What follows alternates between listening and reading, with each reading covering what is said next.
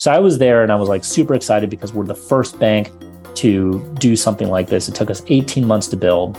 We beat to market all of the other banks and competitors by 12 months. When it was announced, all these other banks came up to me and they're like, how did you do that? You crushed us by a year.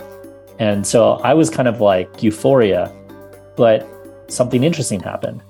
I was in the main conference stage when we were giving our announcement, and it was only like 20% full.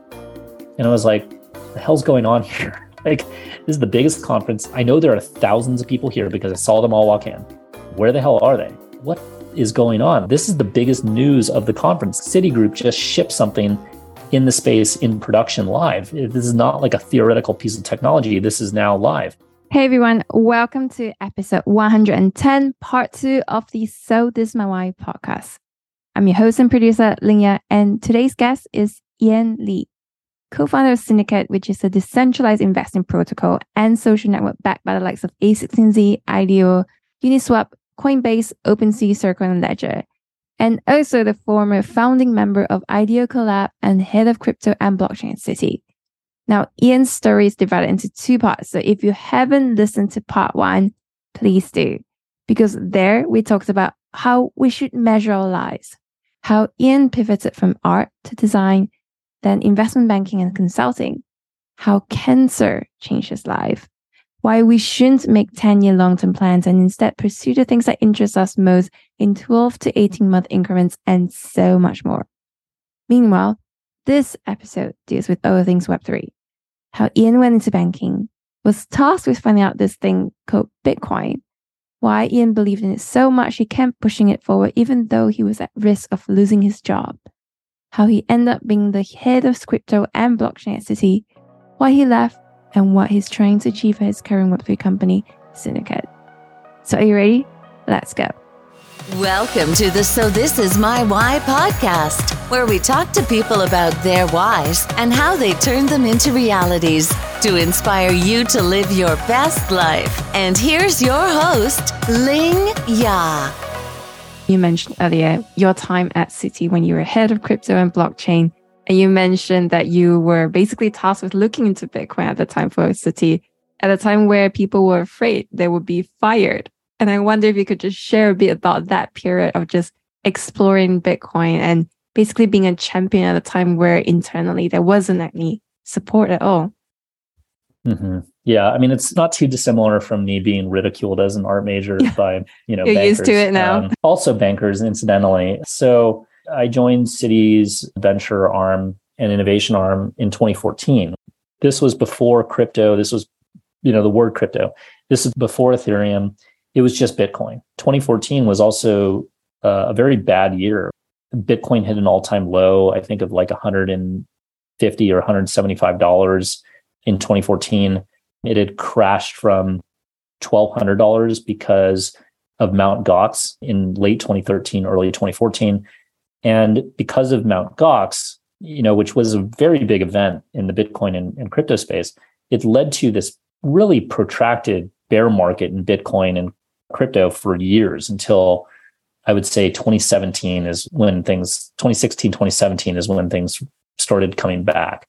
So if you think about that time, right, it was actually a very bad time to be in Bitcoin as an entrepreneur, as a VC, and especially as someone at a bank, when figures like Jamie Dimon at JP Morgan were saying very publicly that Bitcoin was a fraud and it was useless technology that was going to die. And so I came in 2014 and I was a new guy. And I tell this story a lot because it's an example of where it's very random and emergent, is that the first week that I joined the company, I went in the office and my computer that was being issued by IT hadn't arrived, and it wasn't going to arrive until later that week. So I was sitting at my desk with no computer and nothing to do. I went around and said hi, and after I had done that and I still had nothing to do, I went to my manager and said, I have like a good few days before my computer comes. Like, is there something that I can look into while I'm sitting here? And her name's Debbie. She became one of my greatest life mentors, and I still keep in contact with her to this day. She was like, yeah, why don't you look into this thing called Bitcoin? Because no one's looking at it. Most people don't think it's that interesting. They're pretty skeptical, but I don't know. I've been hearing that a lot of developers and entrepreneurs are like building around it or something. And I was like, okay, sure. I don't know what this thing is, but I'll go look into it and let you know in a couple of days. So I Googled Bitcoin. What is Bitcoin? And it brought me to Satoshi Nakamoto's white paper. And I asked one of the people in the office to help me print it out because I didn't have a computer. I started reading this white paper, this 10-page PDF that was actually released on October 31st, Halloween of 2008. And I read it and I was like, okay, first of all, I was like, whoa, this is very different. I have no idea. This looks like hieroglyphics to me. And number two, it was deeply mathematical. And so I was like, that's really interesting. Like, I love math. I hadn't, done anything that was professionally related to math in more than a decade. And I was like, this seems kind of fun. And it was, if any of you have read the Bitcoin white paper, which I think everyone should, it's very dense. And surprisingly short. It's surprisingly very short, but it's very concise and dense. Like, it doesn't walk you through any background or anything. It just jumps straight into things like SHA-256, like encryption methods and stuff. And it doesn't like provide any context. It just says like, we're using, SHA-256 for X, Y, and Z, right? So these are all new concepts to me. I open up my personal computer and I start just Googling and Wikipediaing all these terms. And literally what I thought would take me just 30 minutes, it ended up taking me 3 full days to read that white paper and actually understand the concepts of what all these things were referencing. And at the end of those 3 days, I was looking at it and everyone was at the time, especially at the bank, saying, okay, this thing is a digital currency. It is a fake currency for money laundering and illicit payments. And what I saw was something totally different. What I saw was an open stack, an open fintech stack. That's what I saw in the white paper. It didn't have a word, which ended up becoming blockchain as a platform, right? It didn't have a word, but I knew that what I saw in it was a platform, actually, a technology platform for fintech that was completely open. And the reason that was so powerful to me was because prior to joining Citigroup, at my consulting company, as I was mentioning earlier, at Deloitte, I was studying the impact of SaaS and AI on different industries, right? And one of the biggest disruptions in the world of software was SaaS, but also APIs, right? And one of the biggest disruptions was actually these open software systems like Android and iOS, where via their SDKs, and even Facebook and other companies were doing this, via their SDKs, they were enabling ecosystems of external developers to build applications on top of their platforms. And that was disrupting, many areas of software and many industries, right? So when I looked at Bitcoin, that's what I saw. I saw a open software system for fintech applications that actually didn't even have APIs. It was just completely open, meaning anyone could build a fintech application on top of Bitcoin without even having to be permissioned into an API-based system. And furthermore, that system was completely decentralized and lived openly on the global internet. And when I realized that within, it took me again like 3 to 4 days to read through that, I knew that this thing was way bigger than a digital currency.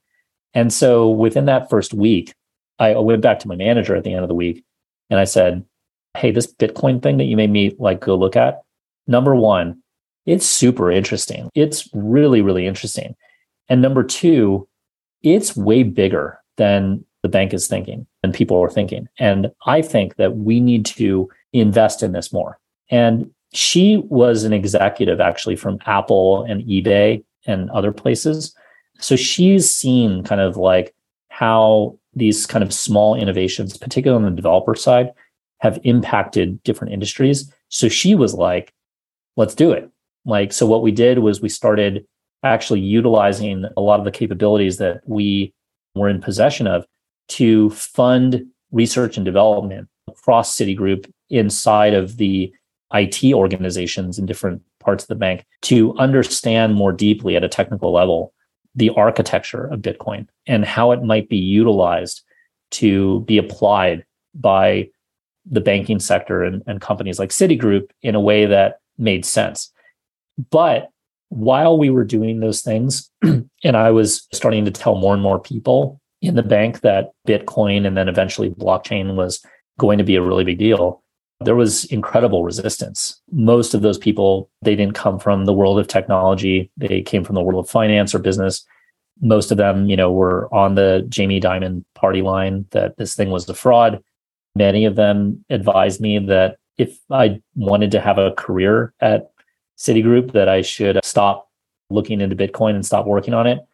And, coming all the way back to where we started, right? It was one of those things where it was like, okay, the better thing that everyone is telling me for my career is focus on X, Y, and Z.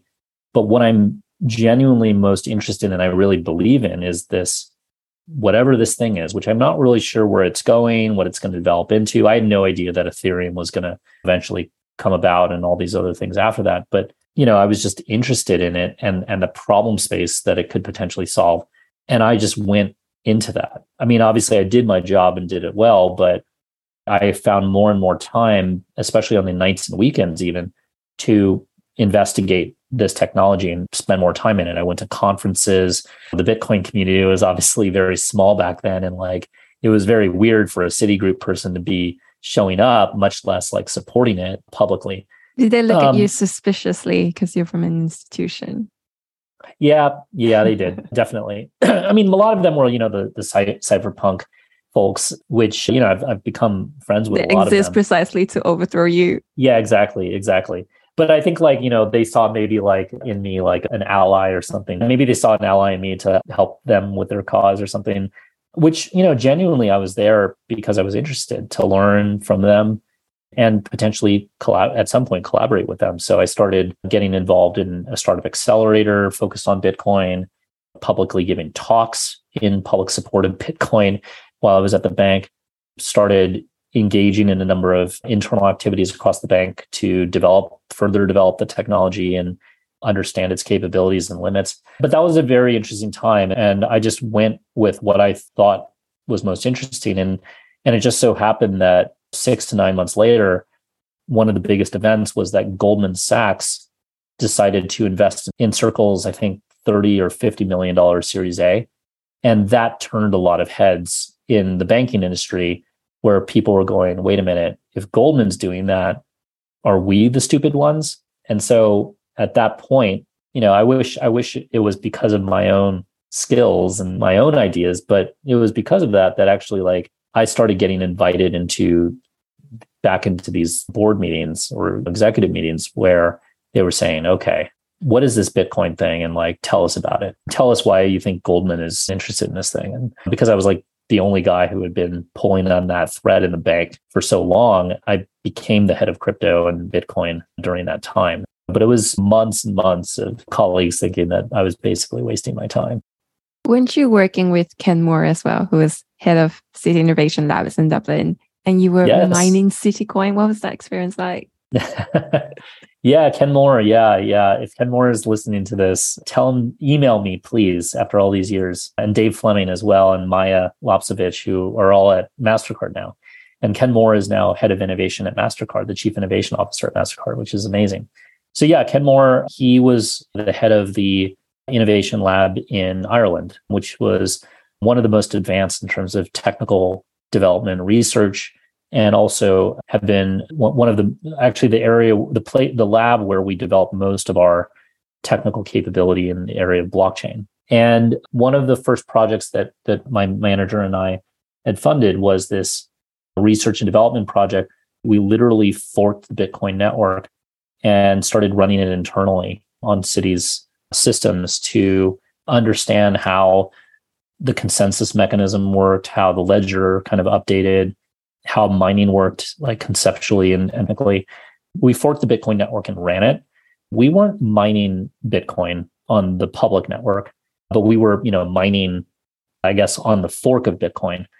And we actually forked a number of other systems mainly to understand the differences between these consensus mechanisms, ones that were more decentralized like Bitcoin, and then ones that were more centralized, and then ones that were kind of like hybrid in the middle.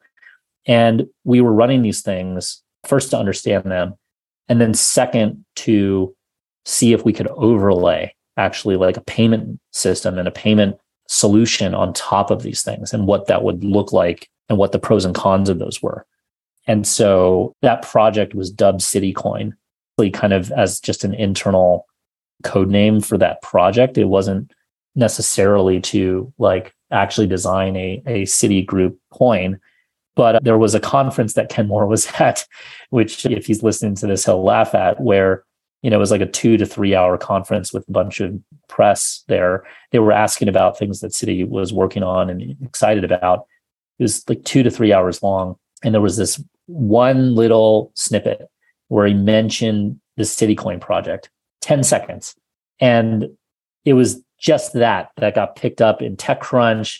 Mark Andreessen started tweeting about it. We started getting calls from regulators saying, are you building a cryptocurrency? And this is not okay. So it created a bunch of problems for Ken Moore specifically. So that's how all the articles came. Yeah. And that was like 2014, I think, or 2015 at the latest. But we were pretty far ahead in our understanding of like the technology and its applications and its limitations. And, that was the first project. But by the time I had left Citigroup, 2 years later, we had over 30 internal projects, dozens of initiatives, like projects that had turned into serious initiatives, and over a half dozen external investments into blockchain startups. So it started with that. But by the time I had left in 2017, we were pretty far along. Unfortunately, I left, Ken Moore left, Dave Fleming left, a bunch of other people left that were kind of part of that core, I think kind of stagnated for a little bit. I know that they've been more active recently in terms of hiring up in the digital asset space. But, Ken Moore, myself, Dave Fleming, and a number of others were sort of at the center of a lot of the development at Citigroup. When you left, wasn't Citi one of the most active institutional banks investing alongside Goldman and Google? So what was it? There was a chart actually that showed, I think it was like CB Insights, and the top, 3 organizations by a long margin were, Google Ventures, Goldman, and Citi Ventures or Citigroup.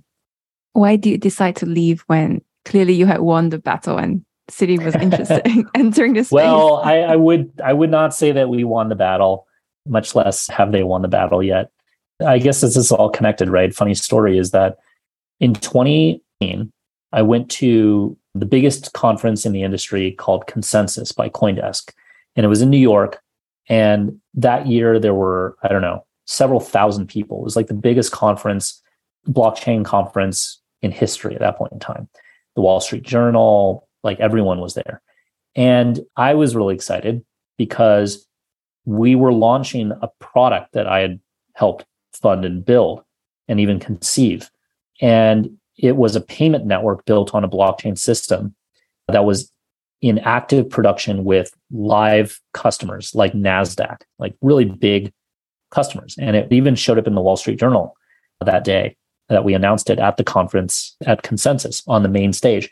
So I was there and I was like super excited because we're the first bank to do something like this. It took us 18 months to build. We beat to market all of the other banks and competitors by 12 months. When it was announced, all these other banks came up to me and they're like, how did you do that? You crushed us by a year. And so I was kind of like euphoria, but something interesting happened. I was in the main conference stage when we were giving our announcement, and it was only like 20% full. And I was like, the hell's going on here? Like, this is the biggest conference. I know there are thousands of people here because I saw them all walk in. Where the hell are they? What is going on? This is the biggest news of the conference. Citigroup just shipped something in the space in production live. This is not like a theoretical piece of technology. This is now live.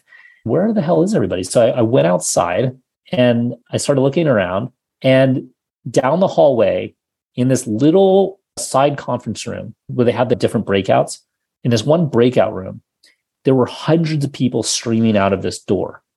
I was like, what the hell is in that room? There's something going on in that room that I don't know about. Nudged my way to the door because you literally couldn't get in. There was standing room only. It only had capacity for maybe like 100 to 150 people, but there were literally like 500 people kind of like trying to get in. And I was sort of like looking over people's shoulders, and through the doorway at the stage, I could peer and peek at a few people on that stage. And one of them was Vitalik.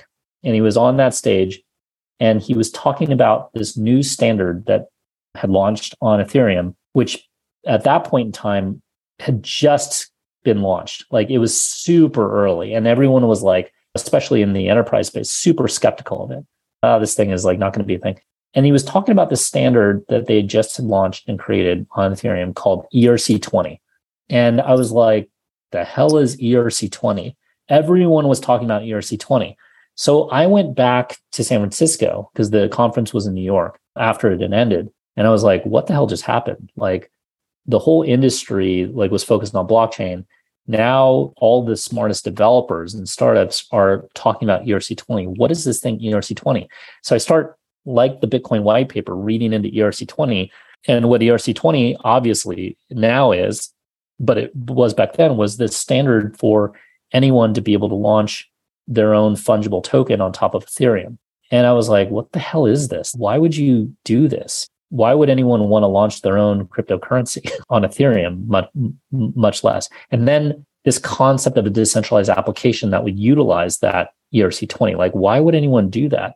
And so I literally just started going down the rabbit hole again. I didn't know what it was. I couldn't tell if it was real. I couldn't tell if it was fake or going to be, completely stupid.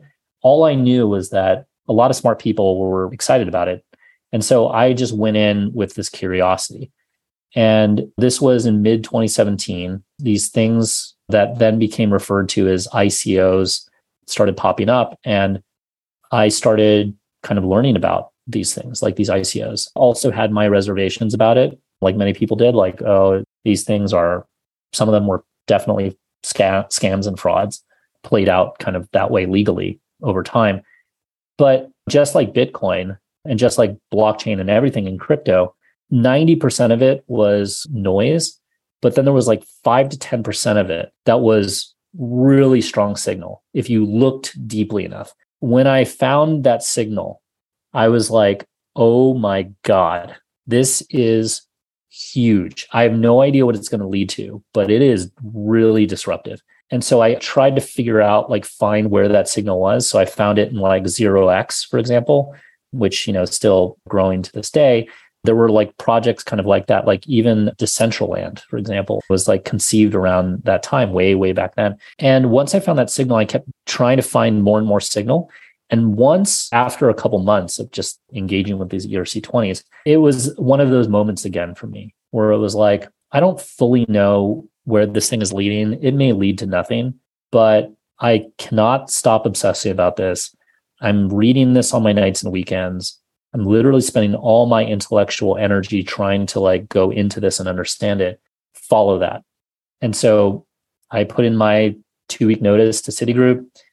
They were kind of like, what the hell are you doing? Where is this coming from? And I was just like, I've got to go into this field. I've just got to get closer to it. And I know it's not going to happen here. Unfortunately, I just need to get closer to the action. And so I left, there wasn't really like something perfectly lined up for me after that. But I just decided that I needed to get closer to the action.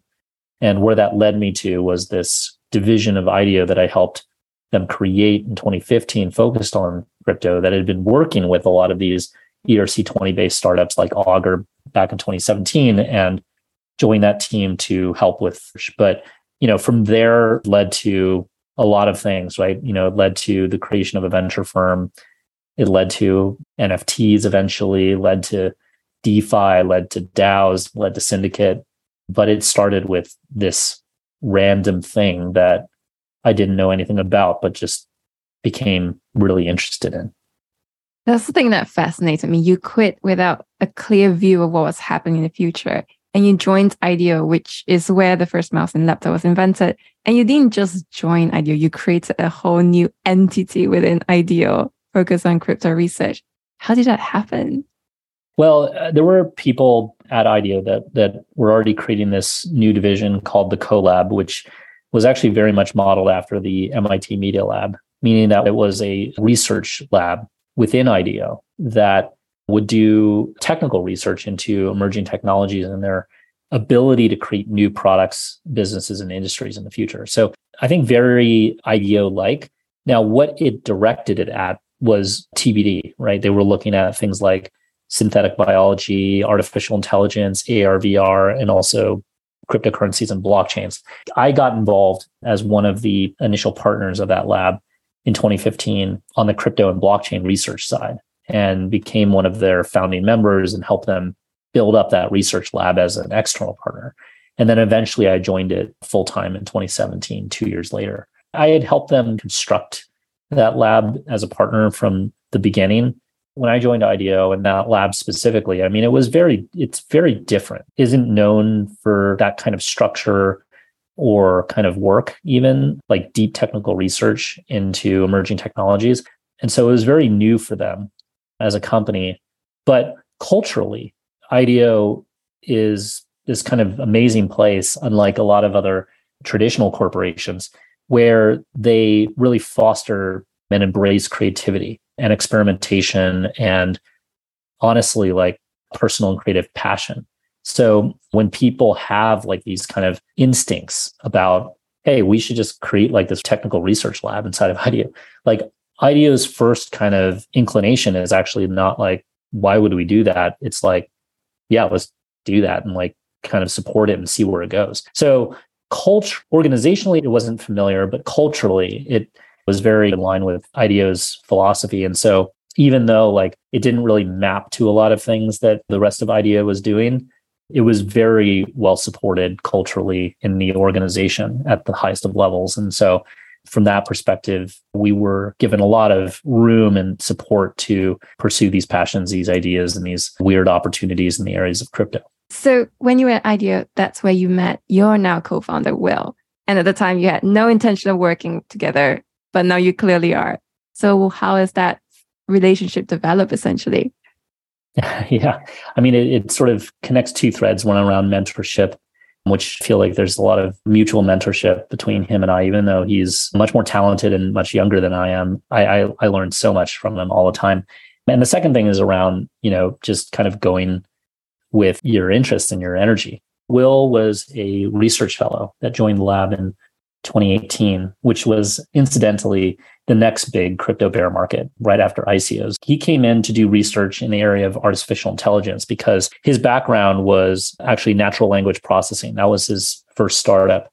While he was at Stanford, he was in the world of NLP. And so he came in to do stuff in the research lab, which was broader than blockchain and crypto in the area of AI and NLP. I was in the blockchain side of the lab. I didn't really have much to do with AI and what he was researching.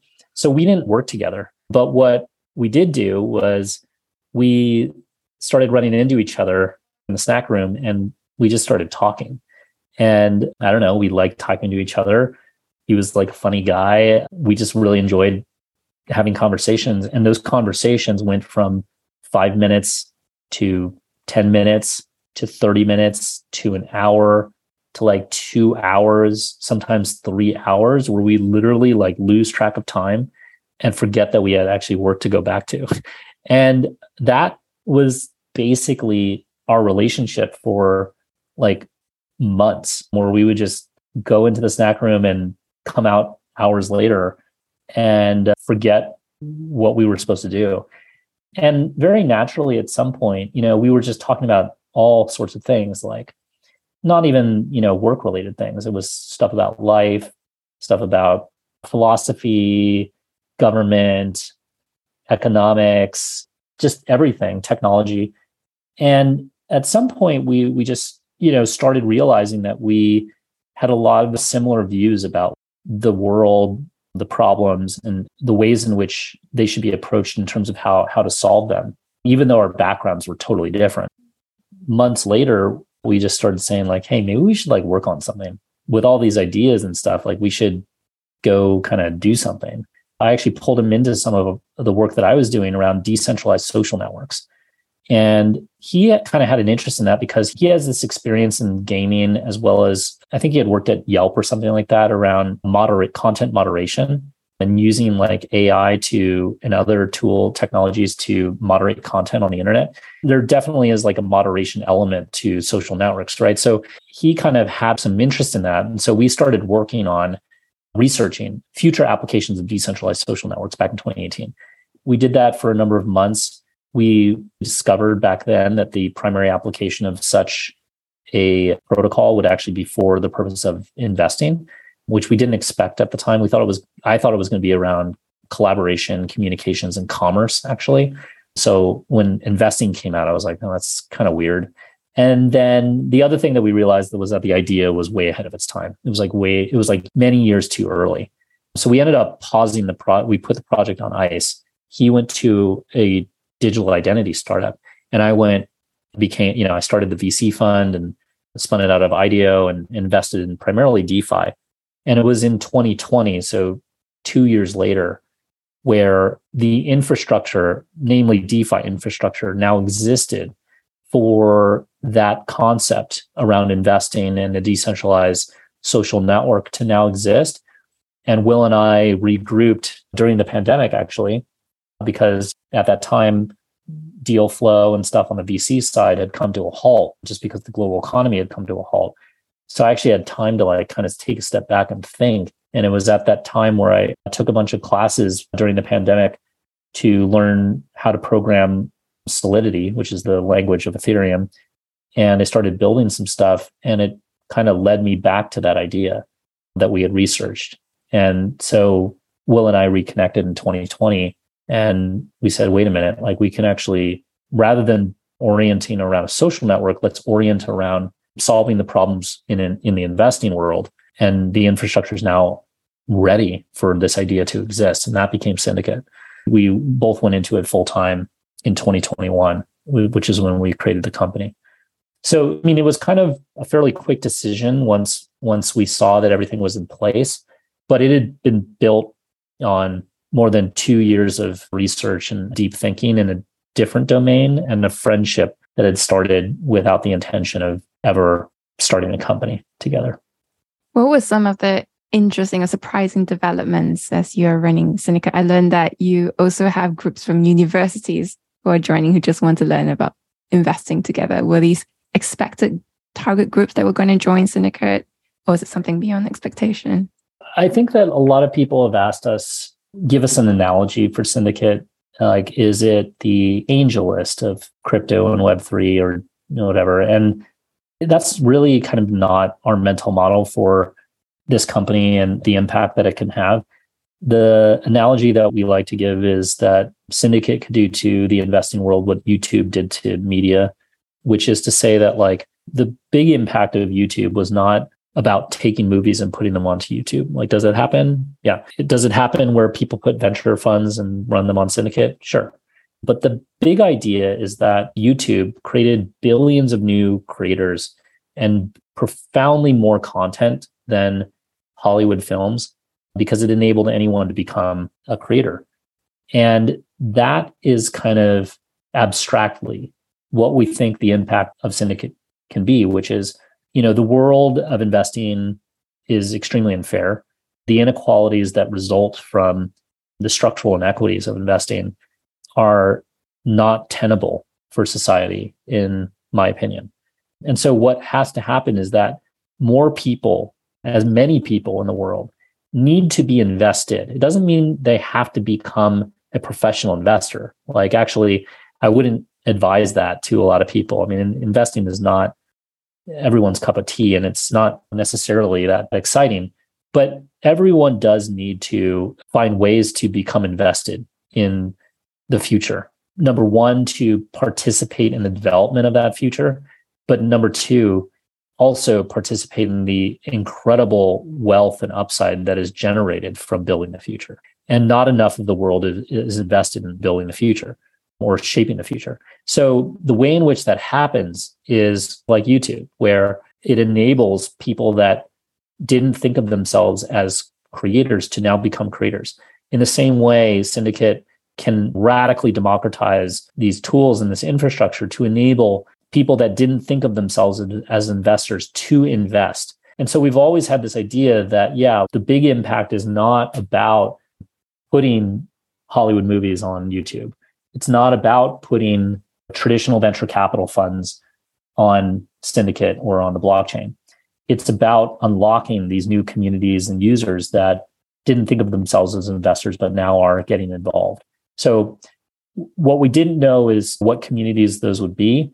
We just kind of believed that there would be a number and they would sort of surprise us. So one of the things that we have found is, yeah, like a lot of the communities that have popped up are actually from the university and education ecosystems, whether it's colleges or master's programs or even alumni networks, where these sometimes student clubs are using Syndicate to invest together.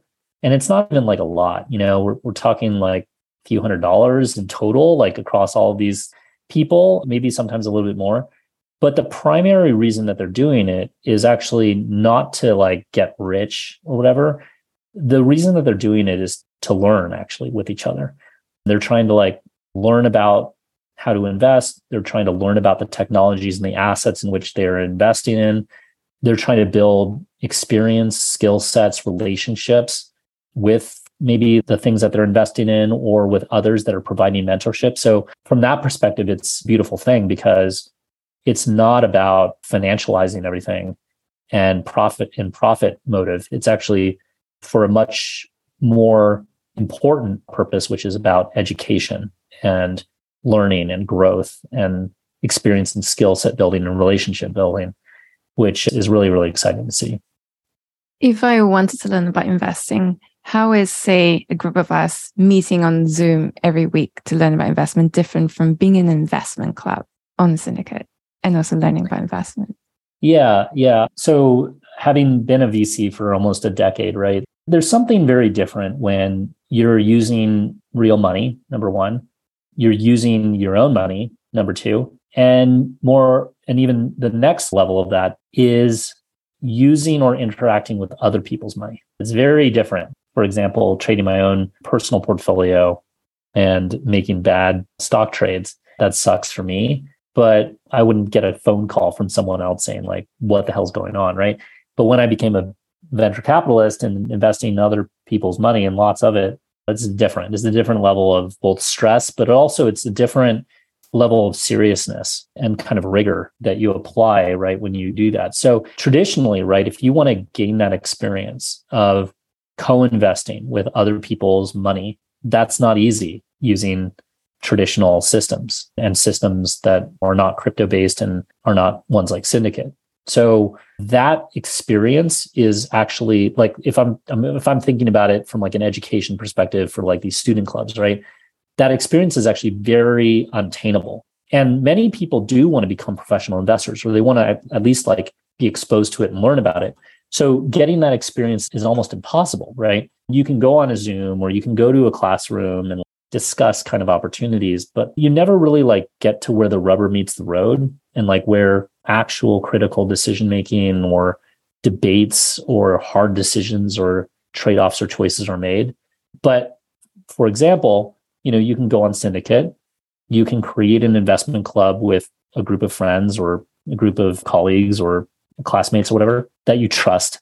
Please do it with people that you trust. It could be 2 people, it could be groups larger than that. And you can either create this investment club on Ethereum for basically just the cost of the gas fees of the Ethereum network, which depending on the network congestion can range between $10 to sometimes, if the network is congested with all these NFTs and stuff, like sometimes $40 in gas. Or you can go to Polygon, because Syndicate also deployed to Polygon, and you can create an investment club or DAO for 0.4 cents. So it's practically free, right?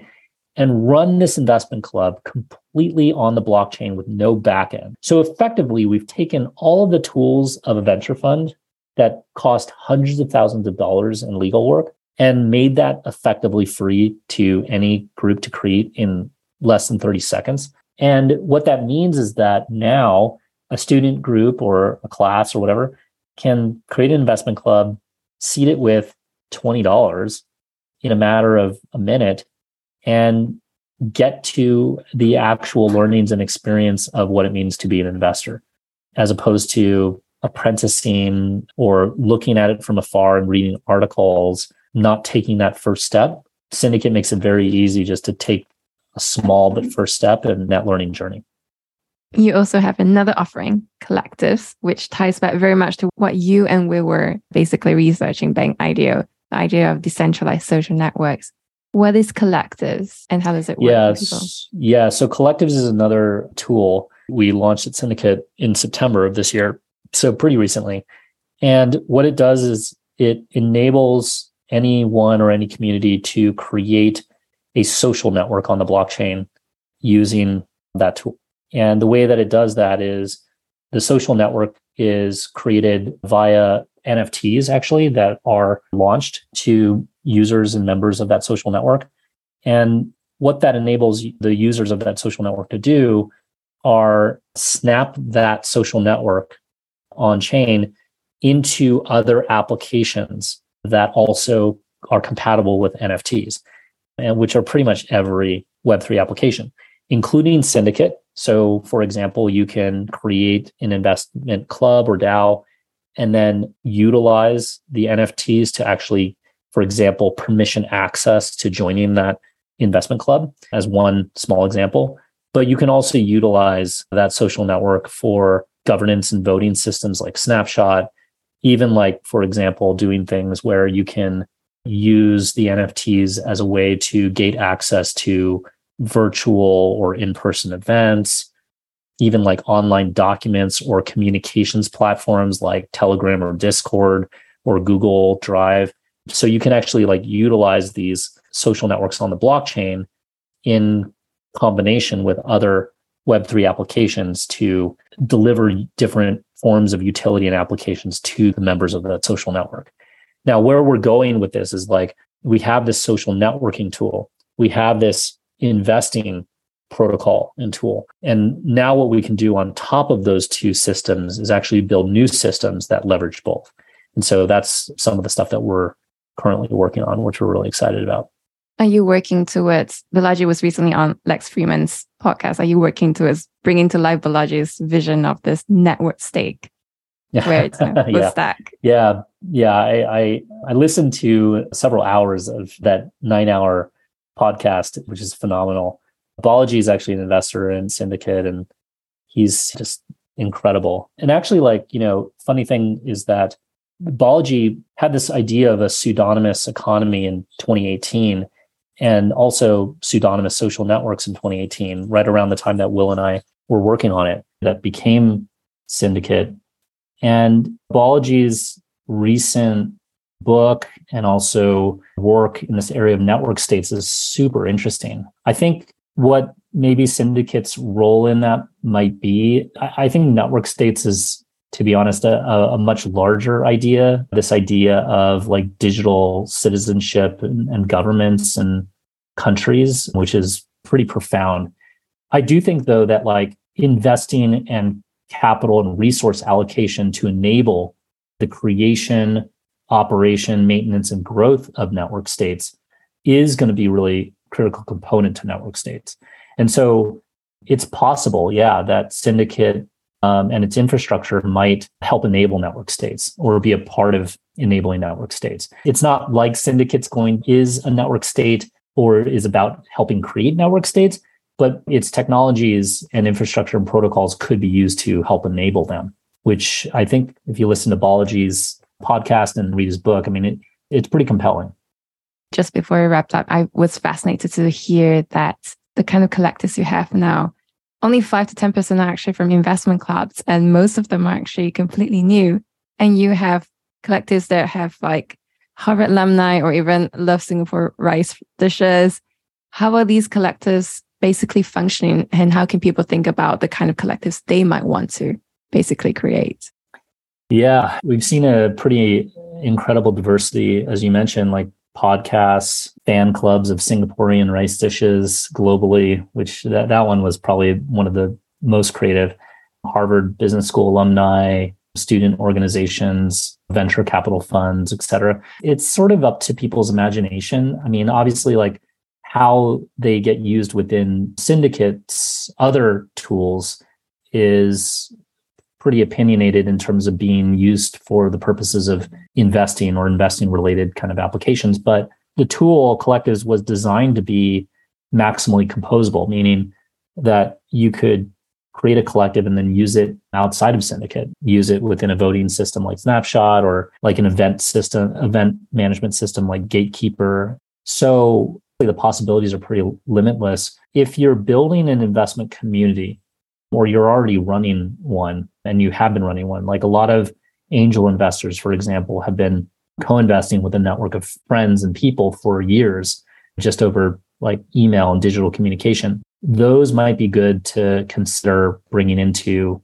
Collectives and experimenting with what that would look like if it was on chain, because we're going to be building tools and capabilities to further level up those networks and those communities with our products. Outside of that, if you're not like investing related or a community that might want to do investing, which I would argue most do, then, you can kind of have fun with it. It's, again, not that expensive to launch a collective on Syndicate. What you can do with it is pretty fun, as you can tell. So I would say if a community or a social network, or you're going to build one, no matter how small, like it could be 5 people, or big, it could be tens of thousands of people, you can go here and go to Collectives and launch one. And that's the thing, is like, because it's so inexpensive, you can just launch it. And if it doesn't work out, no big deal. But if it does organically emerge into something really exciting and cool, then not only will it hopefully be really valuable, but also you'll have learned a lot of things along the way in terms of how to utilize these technologies and be able to interact with them and be able to interlink them via composability with these technologies in Web3. And I so appreciate you being with me for such a long time. I would love to end this interview by using the same questions I always ask all my guests. The first is this: do you feel like you have found your why after going through so many different career paths? So the update to my emergent strategy is that I think you just keep doing that until you do find a calling. And I think I have found one in what I'm working on now to solve broader issues of inequality by revolutionizing and reformatting investing. I do still believe, though, that people can have multiple callings in life. So it's possible that there are others for me, but right now, like, this is something that I plan to dedicate my life to for a very long time. It sounds like you believe everyone has at least one calling. Would that be right? Maybe. I don't know. I'm not really sure. I haven't thought. It's too difficult for me to think about other people's callings, let alone mine. But, I do think that people, will find something that's worth dedicating more than a 12 to 18 month period of their life to. And so whether or not that's a calling, I don't know, but eventually people will stumble upon it, something like that. What about a legacy? What kind of legacy do you want to leave behind? I mean, this would be a long conversation, but I would say the TLDR is that I think a lot of my life has been the result of my ancestors sacrificing and doing a lot of work to open up doors for later generations that they would never see, like myself. And so I see my, calling in many ways, and also, I don't know about legacy, but the dent that I want to make in the world is to open up more doors for communities and generations that need that.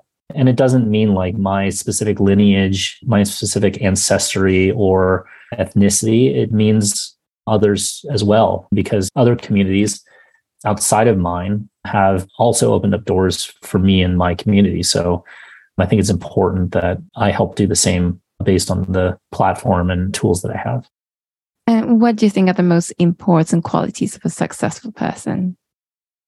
It's an interesting question. Coming back to what I've said is just the courage and the resilience to do what you are genuinely most excited about and interested in.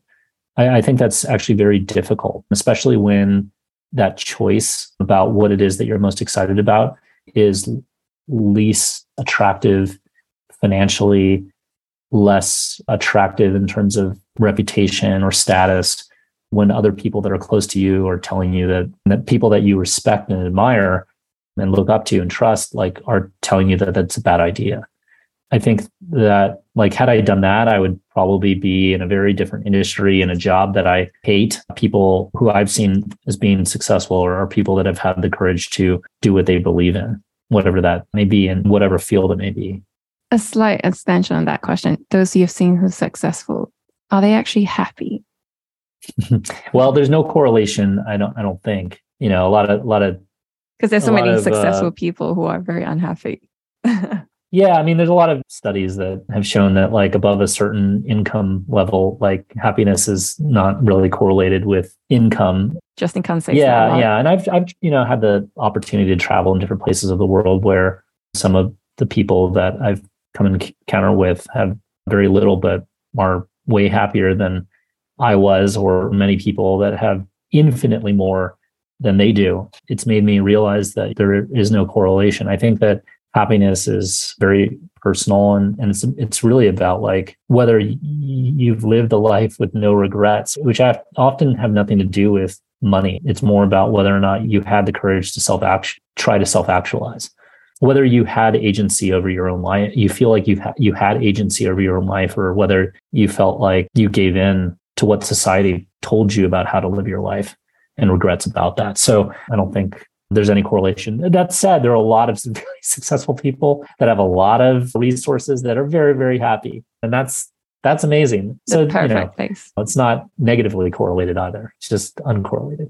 Where can people go to find out more about what you're doing, support you, contact you? Yeah. I'm on Twitter. My handle is Ian Dowse. That's how committed I am to, I guess, what I'm doing.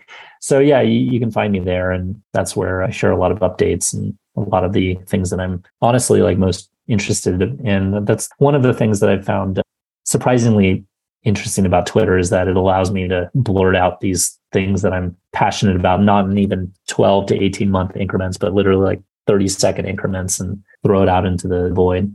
Do you think your relationship with Twitter would change? With the acquisition? Yes. It's a good question. I don't know. I'm cautiously optimistic over the long run. I think there's a lot of things that are happening right now that seem really different and seem scary. I'm cautiously optimistic for the long term. That said, I mean, one of the interesting things is that there's been a pretty incredible proliferation of alternative platforms. Jack Dorsey. Yeah, Jack Dorsey with Blue Sky Social that was announced recently. There's also a couple others in the Web3 space, like Lens Protocol and Farcaster and a number of other things. And so, not because of Twitter, like the acquisition of Twitter, but because I'm just, like, genuinely interested in testing new technologies, engaging in them, and we'll see what happens. Yeah, maybe I'll be on all of them, I guess. Yeah. And is there anything else you'd like to share that we haven't covered so far? No, I mean, I would just say that I love the spirit of this podcast. I love the idea of getting behind people, not like on the surface level, but what drives them. And yeah, I hope that maybe someone's made it all the way to the end of this podcast. I'm not even sure if that's even true, but if you're one of those people and anything that I've shared with you resonates with you, or you feel like you are like me, then know that everything's going to be fine. And actually just let go of all that agonization and just embrace the mystery of life. So hopefully that helps you actually find what it is you're looking to do. And that was the end of episode 110, part 2. The show notes and transcript can be found at sothisismywhy.com/110. And do stick around for this Sunday, because we'll be meeting a founder who's running one of the hottest newsletters on all things Southeast Asian startups. From how she decided not to go to college, to pursuing the things that interested her most, and founding a newsletter that solved a particular pain point in her life. It's a great episode, so do stick around. Subscribe to this podcast if you haven't done so already. Did you know we're on YouTube? And see you this Sunday.